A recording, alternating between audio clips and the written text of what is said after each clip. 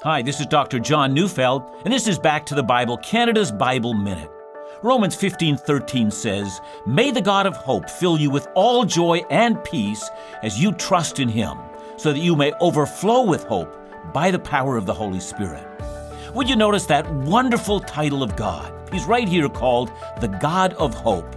In the previous verse, verse 12, Paul has quoted Isaiah 11, verse 10, which is the promise of the coming of the Messiah.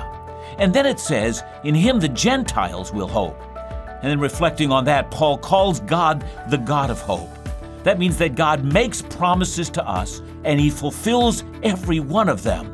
And then Paul says, "May the God of hope fill you with joy and peace."